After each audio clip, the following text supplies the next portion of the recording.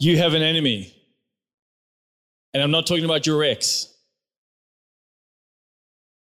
Your ex-spouse, your ex-boss, your ex-partner, your ex-friend. And I'm not talking about that guy you picked a fight with at the bar, or that person that swore at you on WhatsApp, or the lady that blocked you on Facebook. I'm not talking about your high school bully, or the person in your office that drives you absolutely nuts. I'm not talking about that person that took you to court and sued you. I'm talking about the one who was pulling the strings behind the scenes. The one who, like a puppet master, was causing the division and the strife and the hatred and the anger and the bitterness and the unforgiveness. The one that was active all the time behind the scenes, stirring up in you some greed and lust, some dissension. The one who behind the scenes was causing shame and guilt. The one who behind the scenes in your life was causing you to doubt in a powerful God. You have an enemy, and his name is Satan. And if we had to be really honest, most Christians don't live like he exists. In fact, I wonder for you today, if we had to kind of do a survey in this room and to everyone listening and watching, how many of you even thought about him this week? Most Christians live as if the enemy doesn't exist, and that is just the way he likes it. He loves it, by the way. If you can believe he has no influence in your life, he loves it, by the way. If you can go on with your life as if he doesn't exist, as if he can't control you or do anything, because all the while it just opens up the gates for him to have that activity to lead you and speak to you and tempt you. He's trying to get you to act a certain way.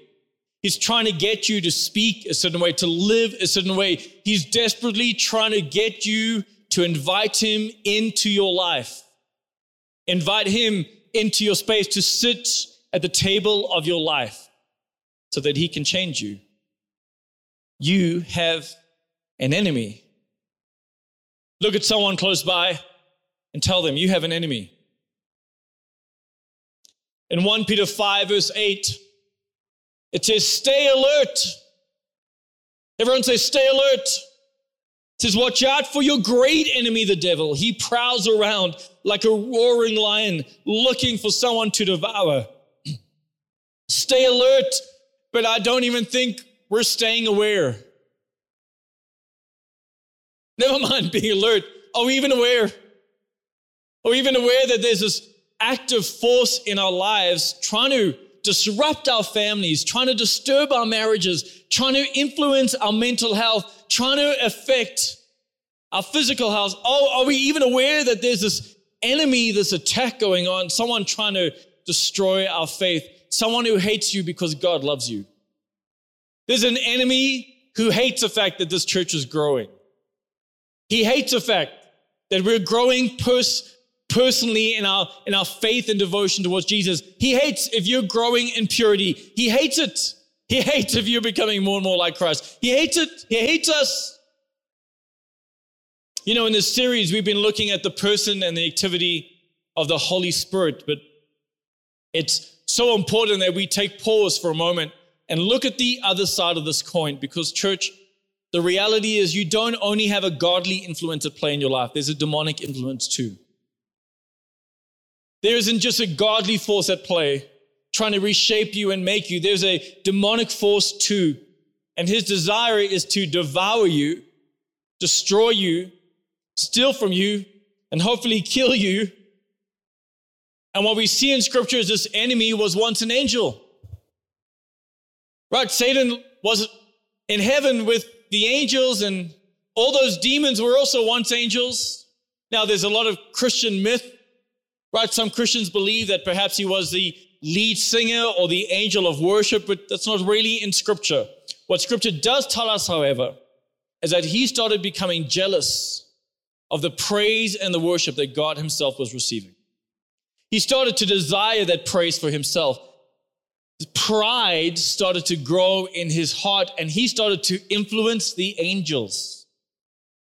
In fact, in Revelations 9, it gives us a glimpse that when the devil and his angels fell, it gives us an idea that about 200 million angels fell with Satan. That's a lot of demons on the loose. And there they are, and they got to work pretty quickly, started to influence mankind, started to work against them, the very first man and woman ever created. There he is. He's lying to them because he is the father of lies. He's deceiving them because he's the great deceiver. He's making them question God. He's making them doubt themselves. He's tempting them with what they shouldn't do because he's the tempter. You see his activity, and because of his activity, he's cursed. God curses him to crawl on his belly for the rest of eternity like a snake, because that's the form that he chose to appear to man and woman. And right throughout Scripture, in the Old Testament and in the New, now he's referred to as a great serpent. Even in Revelations, he's constantly referred to as a great serpent. And so, most possibly, the spiritual form of this enemy is that of a serpent. And he is active. He's trying to take you out. He's trying to destroy you. Ezekiel 28 and Isaiah 14 both give us this image, this glimpse of just how we fell. In Isaiah chapter 14 from verse 13, it says this, "For you said to yourself," talking about the devil, "I will ascend to heaven and set my throne above God's stars. And I will preside on the mountain of the gods far away in the north. And I will climb to the highest mountain, and I will be like the Most High. Instead, he will be brought down to the place of the dead, down to its lowest depths." Satan fell because he wanted to be like the Most High. He wanted to be like God. And if you're looking for his activity in your life, you're going to find it in that same space. So often, what he makes men and women believe is that they can be like God. And you might be thinking, like, I don't want to be like God. No, but what it means is that you don't answer to any higher power. You are the higher power. You decide what is right. You decide how to live. You decide what is moral. You don't have to answer to anyone. And as we look at this world that is starting to hate truth and God and Christians and morality, we can see his work at play, because what he's influenced the world to believe is what he believes, that we can be like God.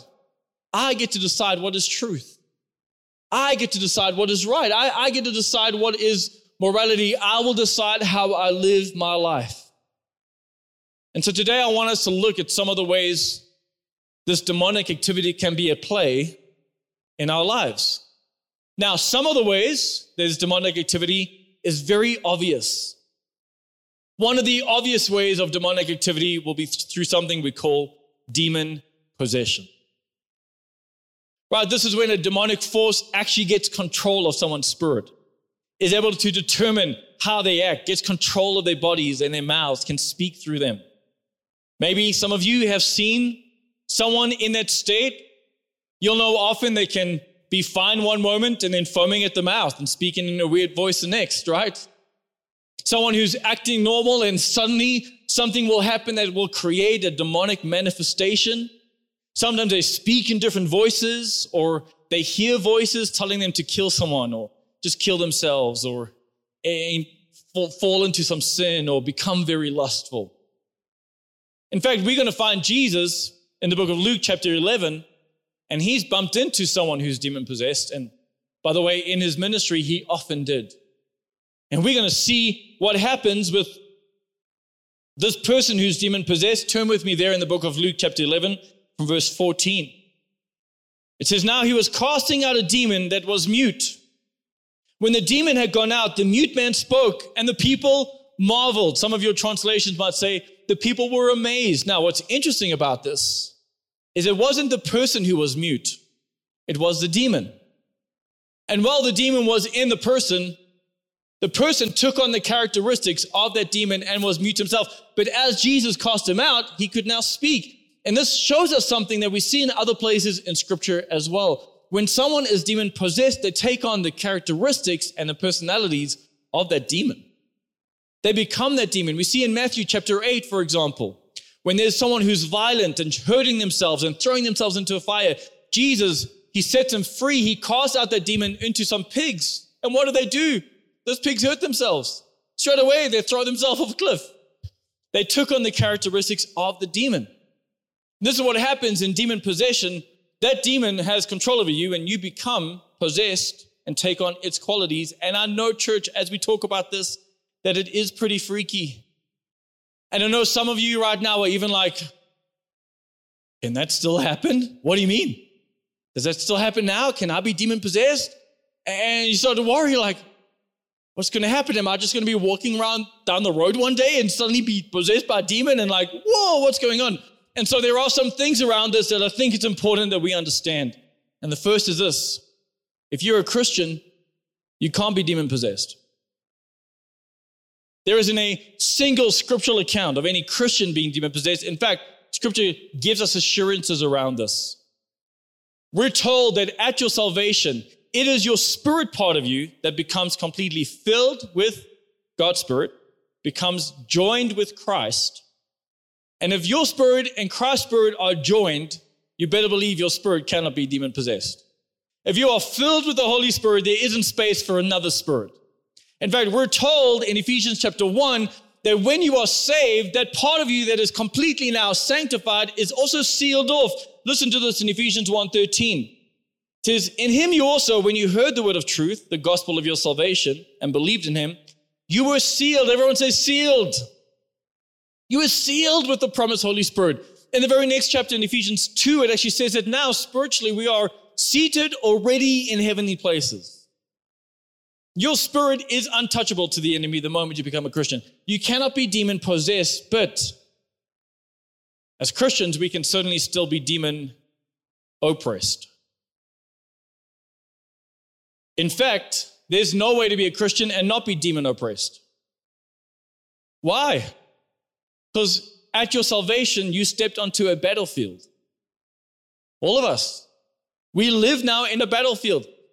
When you're not a Christian, the devil doesn't worry about you, like you're his already. But man, when you choose to follow Jesus, you're declaring war. Look at someone and say, you're living on a battlefield. And so as long as you live, the devil's going to try. He's going to try hurt you and tempt you and trap you. He's going to try lead you away from God. He's going to try trip you up. In Ephesians 6 verse 11, it says, put on all of God's armor so that you'll be able to stand firm against all the strategies of the devil. Do you know that the devil has a strategy against you? He's scheming. While you're living without thinking about him, while you are ignoring him, he's scheming against you. And he's looking for all the things that work. And when they work, he just says, cool, let me do that again. Like he's just looking, what are the things that make you angry with God? What are the things that made you doubt God's goodness or God's power? Cool. Well, that worked. Let me do it again. What are the things that made you hate people? That made you divide, that made you angry? Cool. Well, let's just do it again. And so we often find ourselves in our lives struggling again and again and again with the same issue. Why? Because there is a strategy against you. And once it works, he just keeps on going. Right? This is why it's important to identify that it's sometimes the devil at work so that we can come up with our own strategy against him. So that we just don't let him operate unchallenged in the darkness, but we challenge him. We come head on to those things. Have you ever watched those documentaries or those videos on YouTube, or you've been in the Kruger and you've seen those lions or those cheetahs? They're in the grass, right? It's like they're prowling. They're hiding. And then they pounce on an unsuspecting antelope who let their guard down. That's a picture that Scripture paints of us. There's this enemy prowling around. He's looking. Who can he devour? He wants to get you to sin as much as possible so that you'll feel so embarrassed by your shame and guilt you are hid from God. He wants to cause hate in you. He wants you to gossip and get drunk and engage in lust and grow greed, and he wants to sow division in your heart. He wants you to kill yourself. He wants you to kill others. And so he'll tempt you and speak to you and guide you. He can't touch your spirit, but he can still touch your soul and your body. We have to remember that those things are under attack. Your soul is the area of your thoughts and your emotions and your personality, your consciousness. This is where he can still get to that. And so he tries to affect your thinking, to affect your emotions, to damage you emotionally. He tries to get to your body because he can still get to that. Your spirit is out of bounds, but your soul and your body, man, it's fair game. And so he comes and attacks. He tries to bring disease and pain and discomfort, but I also want to remind you that not every hardship is from the devil. Sometimes it's just your stupid decisions, right? Like sometimes trials, sometimes like we're to blame for trials. Like I think sometimes we blame so much from the devil and he's like, I didn't do that one, right? Right? Sometimes we have trials and pain because of the decisions of other people. Sometimes it's just a result of being in a broken world. Sometimes it's our own sinful nature that causes us to sin. The devil isn't behind every bad thing that happens, and that is why we need discernment. We need discernment in this world, and one of the things the Holy Spirit wants to give us is just that, a discerning of spirits, to know which spirit is operating at the moment in our lives. Now, when I was growing up, I would say when I looked at the body of Christ and in the churches I was growing up, we used to tell Christians, guys, don't look for a demon behind every bush. Like, don't look for a demon behind every bush. But now when I look at the church, I think, I don't know if that's a problem anymore. I don't think the problem right now is that we look for a demon behind every bush. I think the problem is that we don't look for a demon behind any bush anymore. And so the devil just goes unchallenged. Right? His work just goes unopposed because we never blame him really for anything anymore. And the reality is we have an enemy and he is out to get you. And some of the trials and some of the pain, some of the emotions you feel, some of the temptation that you're having, it's because of him, because of demonic oppression in your life. So as a Christian, we cannot be demon possessed, but we certainly can be under attack. In fact, you will live your whole life under attack. It's going to happen, right? At least one of the 200 million is going to get you at some point and try attack you. Now, I want to say this. You might be listening to this and maybe you're not a Christian. And now you're thinking, okay, so what about me? Does that mean I could just like wake up tomorrow and be possessed by a devil? Like, whoa, what do you mean? Does that still happen? And I want to say this. From what we can see in Scripture, and even from what I've experienced in my own life, it definitely doesn't seem like the devil can just do that to you unless you give him permission to. Unless you open that door, unless you invite him to the table. He cannot just force himself in your life unless you open the door. And I'll say with every person that I've dealt with where there's been demon possession or some demonic influence in the house, if you spend time with those people, you can always find something in their past. A time they played around with witchcraft or Satanism, a time that they played with a Ouija board or went to visit a Sangoma or engaged in ancestral worship or some kind of something with sacrifices, a time where they went to a palm reader or a fortune teller. There's always some kind of spiritual influence where they sought out a power that wasn't God's. And that gave the devil permission to come in and make his home. Like they opened the door to that. And so this cannot happen to you without you opening the door. It's not like you're going to live your life right and then one day end up demon possessed. But why would we ever open the door to him? Well, I'll tell you why. It's because one of his main strategies is to make himself look harmless. He makes himself look good. Man, he makes himself look beautiful and appealing, and he makes you curious about his activity, curious about his power. In fact, one of the most enlightening scriptures that tell us about the devil is from 2 Corinthians 11, from verse 13. It says, these people are false apostles. They are deceitful workers who disguise themselves as apostles of Christ. But I'm not surprised, Paul says, even Satan himself, he disguises himself as an angel of light. It's no wonder that the servants also disguise themselves as servants of righteousness. In the end, they will get the punishment their wicked deeds deserve. What does the devil do? He disguises himself. In other words, he makes himself look like light to you. One of his most common strategies in our lives is making himself look beautiful, making himself look appealing. He makes himself look good. And in the end times, we're going to see a massive increase in false prophets and false teachers in the church of God. And you better believe, guys, they're not going to walk in the room and say, hey, guys, be careful of me. I'm a false prophet and a follower of Satan. No. They're going to come in and say, hey, I follow Jesus. I have a new revelation. You should follow Jesus. Come follow Jesus with me. And then you look around one day and you're like, oh, I'm not following Jesus at all. Like, where am I? He disguises himself as an angel of light. The devil wants to make himself look beautiful to you. He wants to make you curious about his power, and I'm sure this has happened to you. I mean, how many of us have sat around and we've thought, I wonder what it would be like to go to a fortune teller. I wonder what it would be like to go into a palm reader. What would they say? You know, I mean, I'm not going to become a devil worshiper. I'm just curious. What will they say? I wonder what it'd be like. I wonder what that Sangoma will give me. Like, will that lost lover really come back? You know? Like, they advertise it everywhere. Like, is it real? Like, doesn't it make you like, just kind of wonder, like, what would the ancestors reveal about my life? Like, what would they tell me? If I went to pray to them, like, what would they tell me to do? Like, it just makes you curious, right? Like, when I was in high school, Ouija boards were like a massive thing. And we had friends and stuff that were playing with Ouija boards. And they'd come to school and like, oh, it really moved. It moved. And you're like, whoa, that's cool.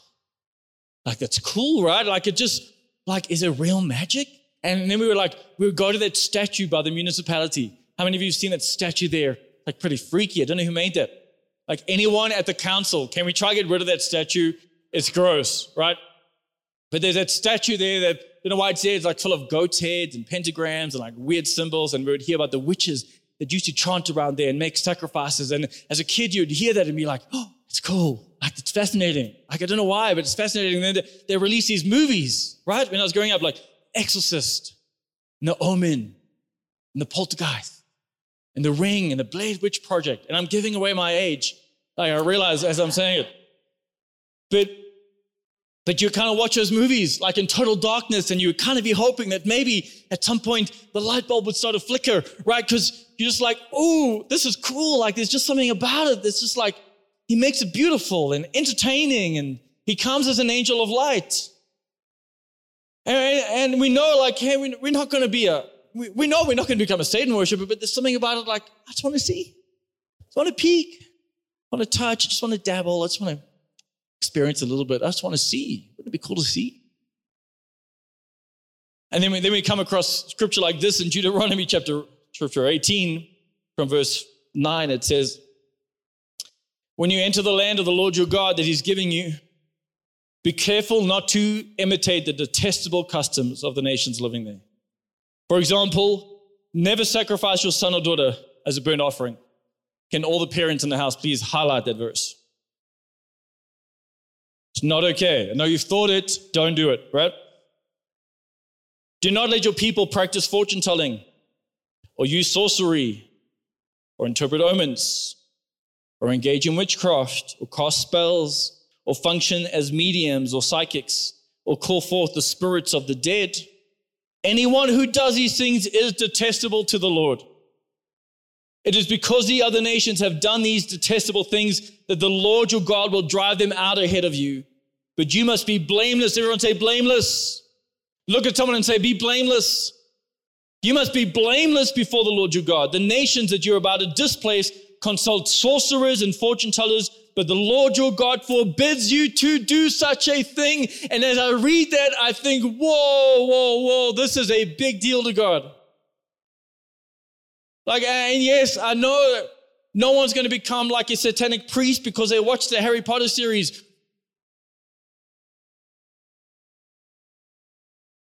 Right, like we know, but God seems to just hate that stuff. He hates it, and can we watch it and still please him? Like we're told in Philippians to, like, everything we do to the glory of God. Can I engage in this stuff and do it to the glory of God? I don't know. Like he makes us love what God hates. He makes us dabble and we get curious and it just seems so harmless, doesn't it? And God hates it. He's not joking around. Imagine I came up here one Sunday and I started giving this teaching and I said, hey guys, I think you need to cool it with adultery. Adultery is really fine. Like there's no big deal. Like no one expects you to sleep with one person for the rest of your life. If you see someone else and you like them, go for it. It's love. You're loving them. Like God's a God of love and he'll understand and your spouse will get over it. But now, if I taught that from the stage, hopefully the elders will carry me out, right? And no one cut that clip and put it on YouTube, please, and call me a false prophet. Like, we're coming for you, right? Was an example. But no one would say, as a church that I know, we're committed to Scripture. We're a Bible-preaching church. No one would stand for that. But if I put some music to that message and I put it on radio, now you'd accept it. If I wrote a good screenplay and presented that story in a beautiful movie, you wouldn't just accept it, you'd pay to go watch it. Do you see what the devil does? Angel of light, man. He can come and make things look so beautiful. I mean, let's just be honest, guys. One of the biggest movies this year is about the previous Sorcerer Supreme, who is the Lord of the Mystic Arts, who's fighting a Scarlet Witch. Right? Isn't that Doctor Strange? I just told you the plot. Sorry if I spoiled it for you, but come on, I mean, like, look at how fascinated we are with the magic. Come on, like in Lord of the Rings and Harry Potter and the Disney movies and yeah, I'm just saying that he's an angel of light, isn't he? He's come and he's made it so attractive we pay to watch it. And I know we wouldn't put up with that if we just taught it, but there's ways he can sell it. I mean, here Deuteronomy is saying, hey, don't consult with the dead. Don't pursue them. Don't talk to them. But man, if that's in a movie, we're going to watch it. I mean, like, man, isn't it romantic? Oh, a spouse dies, or a wife dies, or a husband dies, and their ghosts fight to come back. And they're like, I love you so much. I don't want heaven. I want you. And I'm going to move the coffee table. It's me. Right? I mean, like, now it's presented beautifully. And so it's like, I mean, when I was a kid, Ghost was big. How many of you watched Ghost? Don't put up your hand up. Sorry. Like, okay, I did. I watched it so much. It was my favorite movie growing up. I knew every line. Yeah, we have like, Demi Moore, Patrick Swayze, Whoopi Goldberg being filled with Patrick Swayze. It's just weird, right? But it's presented as beautiful. Oh, look at the dead coming back. Oh, it's just such a love story. He's an angel of light. I mean, we think it's so romantic. Wouldn't it be romantic if a loved one you lost, your spouse or your dad, could just come and say some words, just come and speak to you? We think that's a beautiful story. In fact, guys, I've heard a lot of Christians speak that way. I still feel her presence. I still speak to her at night. She still guides me. What I know is that's detestable to the Lord, to seek out the dead. We watch people and they're like, I still talk to my granny because she was so close to Jesus. And so I just ask her to speak to Jesus on my behalf. Isn't it just painted so beautifully? And Jesus is like, I'm right here, dude. Like, because actually what it does is it undermines God, doesn't it? Because the God I speak to is omniscient and omnipresent and everywhere, and he has given us a mediator in the Holy Spirit. We need no one else. And yet the devil has a way of presenting it as an angel of light. Just speak to the dead. I mean, there are, and I'm about to step on lots of toes, so just get ready, pull them back. I'm sorry, but there are sections of our faith that believe to get to Jesus, you have to go through an apostle or through a saint or through Mary herself. I mean, you're seeking out the dead. I mean, it's interesting. I only saw this when I was prepping, but even in the same story where Jesus cast out the demons, in this same story, in this setting, in Luke 11, it says in verse 27, as he was speaking, a woman in the crowd called out, God bless your mother, the womb from which you came and the breast that nursed you. And Jesus replied, but even more blessed are those who hear the word of God and put them into practice. It's amazing because even in this environment, as Jesus is casting out the demons, people are trying to elevate Mary to a position where she doesn't belong. And actually, God says, you will be more blessed than her if you just obey me. And yet we have believed that if I could just seek out and if I could just hear the voice of my dad again, if I can just speak to their loved one again, if I could just help, if they can just help me pray, if I can just feel the presence, we've sold it as a beautiful story because the angel of light has deceived us. You don't need anyone else to get to God. You have God. He lives in you. You're one with him, right? You're one with him. One with him. And church, when we do what I think we do when we start to engage in these things, sometimes unknowingly we're inviting him in. We're giving him a seat at our table of life. When we go and seek out our ancestors, we're inviting him in, the devil in. When we go consult the dead, we're inviting the devil in. When you go see that Sangoma or that fortune teller or that palm reader or go to that seance, you're inviting the devil in to oppress you, and if you're not saved, to possess you, and you have to live aware that you have an enemy. Don't be fooled, and he has a strategy against you. He's seeing how he can get in.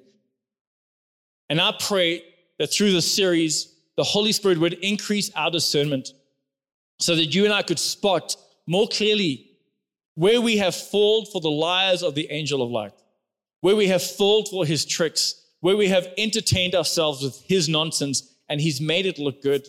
I mean, there's entire series now, right? I mean, there's a series called Lucifer, which kind of makes Lucifer look like the good guy. Like, we're entertained, we're fascinated, we think it's cool, but guys, so we have to be so careful what we're letting into our lives. Satan makes it sound so harmless, the very same things that God says, I hate. But there's good news at the end of all of this. Here's the good news. God is stronger than the devil. He is so much stronger than the devil. And I never want you to forget that. In fact, in this story in Luke 11 and verse 21, Jesus uses this example. He says, for when a strong man is fully armed and guards his place, his possessions are safe until, everyone say until someone even stronger attacks and overpowers him and strips him of his weapons and carries off his belongings. Jesus is talking about what he will do to the devil. See, for some of us, we're in bondage because a strong man is at play in our lives. We've invited him in and he's taken over our palace. He's there. He's filled it with his belongings. And we by ourselves, we don't have the strength to fight the enemy. We don't by ourselves have the strength to fight the devil. But Jesus comes in and he says, guess what? When one stronger than him comes, I can get rid of him and get rid of everything he bought and you become mine. And so I want to remind you that there is one who is stronger than the devil. His name is Jesus Christ, which means you and I do not have to fear the activity of the enemy. We should be aware of it, but not fear it. We should be alert about it, but not fear it. We have to remember that when we came in today and switched these lights on, the darkness did not have a moment to negotiate whether it should leave and how fast it should leave. No, the darkness had to flee at the speed of light, and Jesus is the light of the world, and he comes and he dwells inside of us, and he makes you the light and me the light. We have the light in us. The darkness doesn't get a say. He is the stronger man. He's a stronger one. And this is why, church, we have to be aware, where is there demonic activity? Because we have been given the power over it. Greater is he in us than he that's in the world. We have to be aware, when is this conflict demonic? When is this issue in my body demonic? When is this temptation? When is this addiction? When is it demonic? Because we have the power. We have the name above every other name. We have the power through the Holy Spirit to speak against it and fight the enemy. Not fight the person, not fight the flesh and blood that he's made us believe is the problem or is the enemy. We have the ability to fight the real enemy. Listen, the devil, he would love it if you lived as if he didn't exist. He wants to play all these games in your life and he wants you to blame everyone and everything else. But behind some of those bushes, there is a demon. Behind some of that oppression, there is demonic activity, and it is up to you and me to speak against it in the name of Jesus Christ and by faith believe that it's gone and it will be gone. You and I, we really, I think, have to look at our lives and see, where have we been bamboozled? Where have we been deceived? Where are we engaging in things that really are not from God? Where are we making it easy for the devil? Where have we invited him in? And I pray with all my heart that the Holy Spirit will point those things out in your life. I don't know what they are, but he does. That you and I would live in freedom, because it is, by the way, for freedom that Christ has set you free. Not for bondage again, for freedom. He wants to set you free. In fact, as we close today, I want to invite all of you to stand to your feet. Even if you're watching or listening in another venue, can you stand to your feet for me? I want to read these words over you from Scripture. And this is just a moment between you and God. You're welcome to extend your hands in front of you and close your eyes, and don't let the devil distract you now. It says this in Ephesians 6. The final word, be strong in the Lord and in his mighty power. Put on all of God's armor so that you'll be able to stand firm against the strategies of the devil. For we are not fighting against flesh and blood enemies, but against evil rulers and authorities of an unseen world, against mighty powers in this dark world, against evil spirits in the heavenly places. Therefore, put on every piece of God's armor so that you'll be able to resist the enemy in the time of evil. And then, after the battle, you will still be standing firm. So stand your ground. Father God, I pray that your army would stand its ground. God, that we would not be so unaware of the enemy's challenges and his activity that we ignore him and we start picking fights with people and our circumstances. And God, that we make us aware of the demonic activity, I pray, in our lives, so that by the name of Jesus Christ, we can come against it. That we can pick up the spiritual battles, the spiritual tools that you have given us, the spiritual weapons you have given us, that we can fight the enemy on his terms, at his turf, and by the power of the Holy Spirit, by the name of Jesus Christ. God, I want to speak freedom into this room. I speak freedom from bondages and strongholds. God, where the enemy has trapped us up and deceived us, where he's sitting at our table and we don't even know it. I pray discernment right now in the name of Jesus Christ. Wherever you are, you might want to pray that prayer. You might just want to say, Holy Spirit, would you show me? Show me where the devil's lied to me. Show me where I've invited him in. Show me where I've been deceived. Holy Spirit, show us the practices we're engaging in that don't honor you. Show us the things, Holy Spirit, that are detestable to you, that we're entertaining ourselves with. Show us, Holy Spirit. Father, I pray that you would take us on a journey of freedom, because I know that's your heart. I know you don't want anything less for us. We submit ourselves to you right now. God, I want to pray just as your work continues, that we would see more and more and more people stepping in freedom, understanding the power you have put in them. God, that we wouldn't let the devil just have a field day in our lives anymore. So we rise up in the power you've given us, and we speak freedom in Jesus' name. In Jesus' name, amen. You're welcome to take a seat.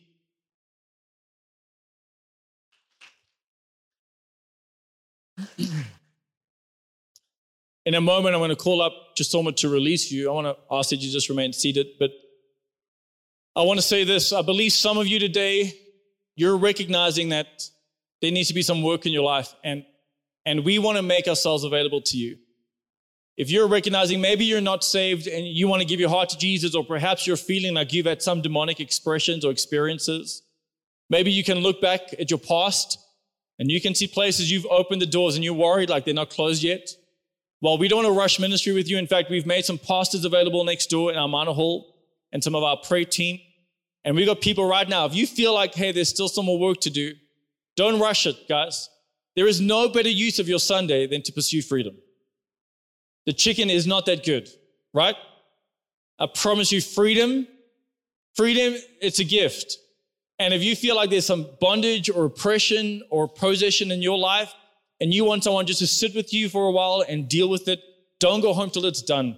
Go to our minor hall. If you go out these doors, up the steps, down the little passage, you'll find our minor hall. There's people waiting for you today. But my prayer is that you pursue freedom and that you understand it is so much better living in the light.